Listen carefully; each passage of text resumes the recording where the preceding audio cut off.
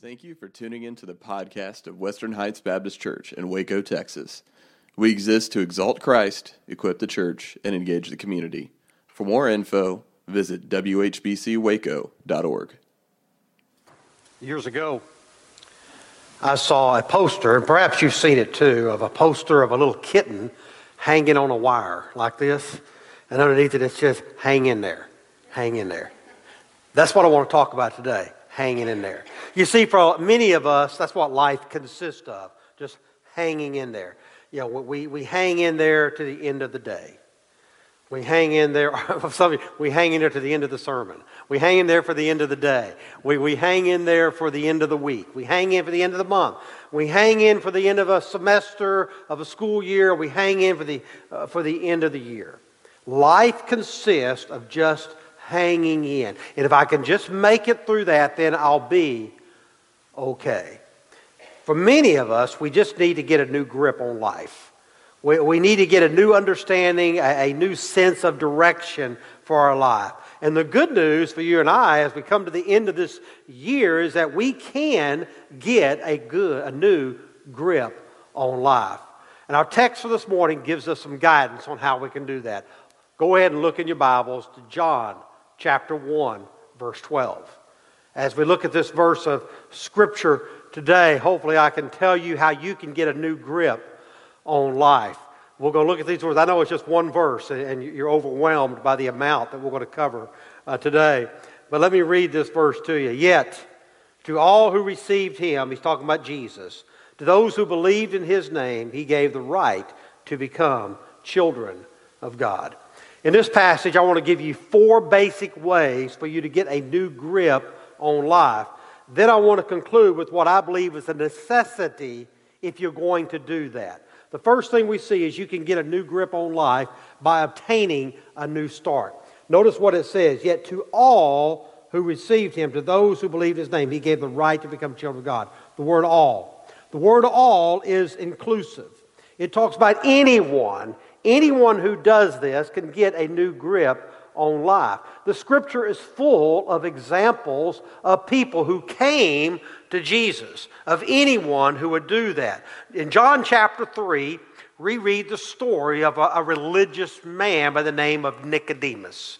He had everything that you could describe as far as being religious. But he came to Jesus and said, how can I be born again? A religious person looking to get a new grip on life. One chapter over from John 3, we go to John chapter 4, and we see the story of an irreligious woman, a woman at the well. And she came to Jesus, and she too learned that she could have a new grip on life. She could experience new life. So on one hand, we have a religious man. On the other hand, we have an irreligious woman. Guess what? I believe somewhere between these two extremes, we find ourselves. Between a religious person and an irreligious woman, we find ourselves. We too can get a new grip on life. I remember reading a story about a woman who was sending out letters to invite everybody to their 35th high school reunion. And people were excited about getting back together for their 35th high school reunion. And one individual said this, I suffer from the 5 Bs, baldness, bridge work, bifocals, bulges, and bunions. Some of you may resemble that remark. I'm not pointing any fingers. You know who you are. And another person, she wrote this. She goes, I wasn't half the woman then that I am today. And talking about her weight. But one lady wrote this. She said, I can't wait to see everyone. I've changed completely. In high school, I was the class tramp. I had no standards, and everybody knew it. But a few years after high school, I received the Lord Jesus as my Savior. My life was transformed. Because of Christ, I'm not the person I was, and I want my classmates to know it. She got a new grip. She got a new start on life when she came to understand her relationship with Jesus. When I was a little boy, now I know I'm dating myself, and some of you, everybody in this room is going to know what I talk about. There might be a few of you that don't. But when I was a little boy in elementary school, I got to wipe the chalkboards at the end of the day. And I got to wipe the chalkboards, and then I would get to go outside and bang them together and bang them on the ground. I got to wipe the chalkboards clean so that my teacher could start the next day off fresh. I really found out later it was punishment for me for misbehaving in class because I had to stay a little later, But that was my task. But I thought it was cool. I got to help the teacher have a new day. What this passage is telling us, that we too can have the slate wiped clean. We can start over. We can have a new grip. God can and He desires to give you a new grip on life. Do you need that? This passage says first you do that by getting a new start. Anyone, all those who received Him can have that new start, regardless of who you are. Regardless of your station in life, regardless of your status in life, no matter how you have lived, how you are living, you can have a new start. This passage said you can have the board erased, wiped clean, and the Bible says that God will take your sins and He will remove them as far as the east is from the west. God will do that. We can get a new grip on life by obtaining a new start. Second truth, we can get a new grip on life by obtaining a new relationship in life. This is essential if we understand this. Look at what he says. Yet to all who received Him, to those who believed His name, He gave the right to become children of God. That's a new relationship. Children of God. We can have a new relationship with the Creator and the Sustainer of this universe in which we live. We can know God in an intimate, in a personal way. What a tremendous privilege that God bestows upon us that we can know Him personally.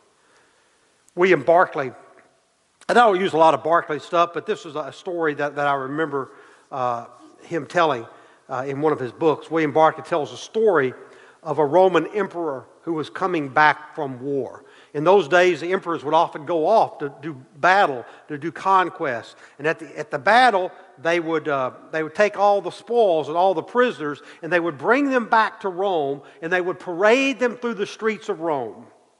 And so on this particular day, the Roman emperor was coming through, and the people were lining the streets to see the spoils and to see the prisoners of the war. And they were applauding the emperor and all the soldiers as it came through. Suddenly, a little boy makes his way through the crowd, and he begins to run up to the emperor. And a Roman soldier stops him and picks him up and says, "You cannot approach the emperor." And this little Roman boy said, "That's no emperor, that's my daddy." Stop and think about that. God, in the same way, says that we can approach Him as Father. We can approach Him as Daddy. We can approach Him as one whom we have an intimate relationship with. We can call the Creator of this universe our Father. You can get a new grip on life by obtaining a new relationship to God this morning. You can know Him not just as your Creator, but you can know Him as your Heavenly Father. There's a third truth outlined in this passage. You get a new grip. You get a new grip on life by obtaining a new privilege. Look at this word. He says, to all who received Him, to those who believed His name, He gave the right. Focus on that word, right. That's an important word for us to grasp. This word right carries with it the idea of power. Is in the original languages. There was three words that John could have chosen when he was writing these words. The first word is the word dunamos, from where we get our word dynamite. And that word is often used of the power of the gospel to change people's life. He said the gospel is an explosive power that it is. The second word he could have used is the word we get our modern day word dominion. It means to rule over those, or had dominion over these individuals. He could have used that word, but the word he chose to use is the word that simply means authority. Stop and think about that. He gave the authority to become children of God. So when we come to God, He gives us the power. He gives us the authority. He gives us the right to become children of God. When you receive Jesus, He gives you that authority to become children of God. To all who received Him, He gave the power, the authority, the right to become children of God. The good news for you and I today is that you can get a new grip on life through a new privilege. We need to be reminded of who we are. We need to be reminded of whose we are. We belong to God, and we are His children. We're not strangers to Him. We're somewhere that He has an intimate relationship with. We are His children, and He is our Father. And because we are His children, we can rightly claim the forgiveness of God. We can claim the presence of God, and we can claim the strength of God in our lives. And when we are tempted, and I know you're tempted, just like I'm tempted, we are tempted to sit on the pity potty of life.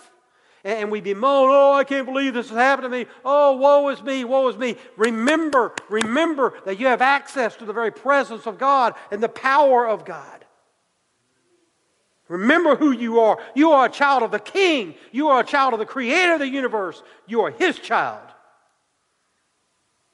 And because of that, you receive all the rights that go to being a child of God. We need to oftentimes be reminded of the privileges we have as children of God. So see, if we're going to get a new grip on life, we've got to get a new start. We've got to have a new relationship. We also got to have a new privilege. Let me give you a fourth one. You can get a new grip on life by getting a new security. It's not really mentioned in this passage, but it's implied throughout the New Testament.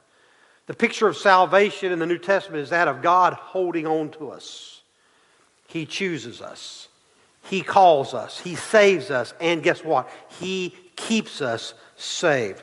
W.T. Conner, the old systematic theologian of Baptists in the first part of the 20th century, he always said this, that Baptists we are saved, we're in the process of saved, and we will be saved. He said it's our salvation, our justification, and our glorification. We are always in the process of being saved. We don't ever experience our full salvation till we stand in the presence of God Himself. God is able to keep us, hold us, and keep us saved. He gives us a new security in life through salvation that assures us that whatever life may hold for us, we're still in His hands. And nothing can pluck you out of the Father's hands. Nothing. Believe that and hang on to that. Wayne Ward, in a book that he wrote, he tells a story of a train trestle that lied outside of his path. And he said every time he would go over that train trestle, he'd be scared because he would look down and he'd see the slats down to the river below, and it frightened him. He said, but oftentimes my daddy would walk with me on the train tracks. And then when we got the train trestle, he would pick me up in his arms, and we'd walk across that train trestle, and I never felt scared because I was safe in my daddy's arms. In the same ways, it's that way for us. There are times in life when we go through times of difficulty. We go through trials, and we go through tribulations, and we go through temptations. It's in those times that God will take us up in His arms, and He will walk us through it. And we are safe, and we are secure in the arms of our God, in the arms of our Father, who loves us, who loves us. That can be your spiritual security today. You can know that whatever happens to you in your life, that you are safe in your Father's arms. You can be assured that whatever the circumstance of your life, whether it's an illness, whether it's a financial difficulty, whether it's marital problems, the loss of a loved one, whatever it is, you can be secure in your Father's arms. Now, what I've done today is I've given you 4 fingers.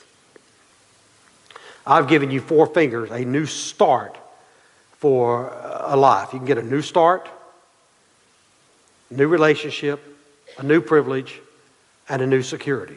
But 4 fingers is never enough to grab anything. You can't do it, can you?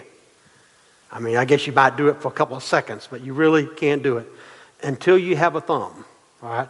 Well, this passage gives us a thumb as well. Matter of fact, I was reading a group of surgeons in Louisville, Kentucky years ago, that they had this surgery where if somebody damaged their hand in an accident, what they would do is they would take a finger and place it where your thumb once was. And one surgeon said this. He said, until you have a thumb, you can't really get a grip on anything. It's that thumb that allows you to grip. So we got the four fingers. I want to give you the thumb.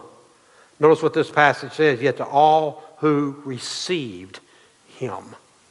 That word received is our thumb. That word received means to welcome as a friend. To welcome as a friend. So yet to all who welcome Jesus as a friend, to those who welcome him as a friend, who believe in his name, he gave the right to become children of God. All who welcome Jesus Christ in their lives as a friend, to them he gave authority, to them he gave the right, to them he gave the power to become children of God. So the first step you must take to receive Christ as your Savior is to believe in him. You got to believe in Jesus. You're no longer trusting in your own accomplishments. You're no longer trusting in your own achievements. You're no longer trusting in your own abilities. Instead, you're trusting in the achievements of Jesus. You're trusting in the accomplishments of Jesus. You're trusting in the actions of Jesus. You're trusting in the ability of Jesus to save you. That's what you're trusting in. Everything you do is insufficient to get you to have a relationship with Jesus, except receiving Jesus as a friend. You do that by believing in him. Believing that he is who he said he was, and he continues to be who he said he was, even today. That can be the beginning of obtaining a new grip for your life. Do you want a new grip for life? Do you want to start the year off in a new way? 2019 is a year of bright promise. You know, we can start over with a brand new year. I can think of no better way to do that than to walk hand in hand with Jesus as your God and as your Savior. In a moment, we're going to give you an opportunity to respond to what you've heard today, to get a new grip in life. I recognize that most of you are religious people. You know Jesus. Some of you might be religious. You don't necessarily know Jesus, but you know religion, like Nicodemus. There might be some of you who are irreligious. I'm not speaking to anybody personally. You know who you are. I don't. You might be irreligious. Guess what? But I think we're all in the middle of both of those. The truth is, regardless if you're religious or irreligious, we all come to Jesus the same way. We have to welcome him as a friend and believe in him, and we will have eternal life. Would you stand with me as I lead us in a time of prayer? Kip's going to come and lead us. Cassie's going to come and play. Father, we come before your presence, thanking you for this day. Thanking you, Lord, for this opportunity you've given to us to gather here today, to sing, to worship, to give, to pray, to seek your face, Father, to hear from your word. Now, Father, we pray that you'd help us, Father, embark on a new journey with you. If there's someone, Father, that does not know Christ today, that, Lord, this will be the day that they too will get a new grip on life. Father, there's somebody here today that, Lord, they know Jesus as Lord of their life, but Lord, they're in a funk. They're in a spiritual funk, Lord. They just can't seem to get out of it. I pray, Father, that today you would speak to their hearts on how they too can step out and experience the newness and the freshness of a walk with you as their Lord and as their Savior. We give you this time, for it's in Jesus' name I pray. Amen.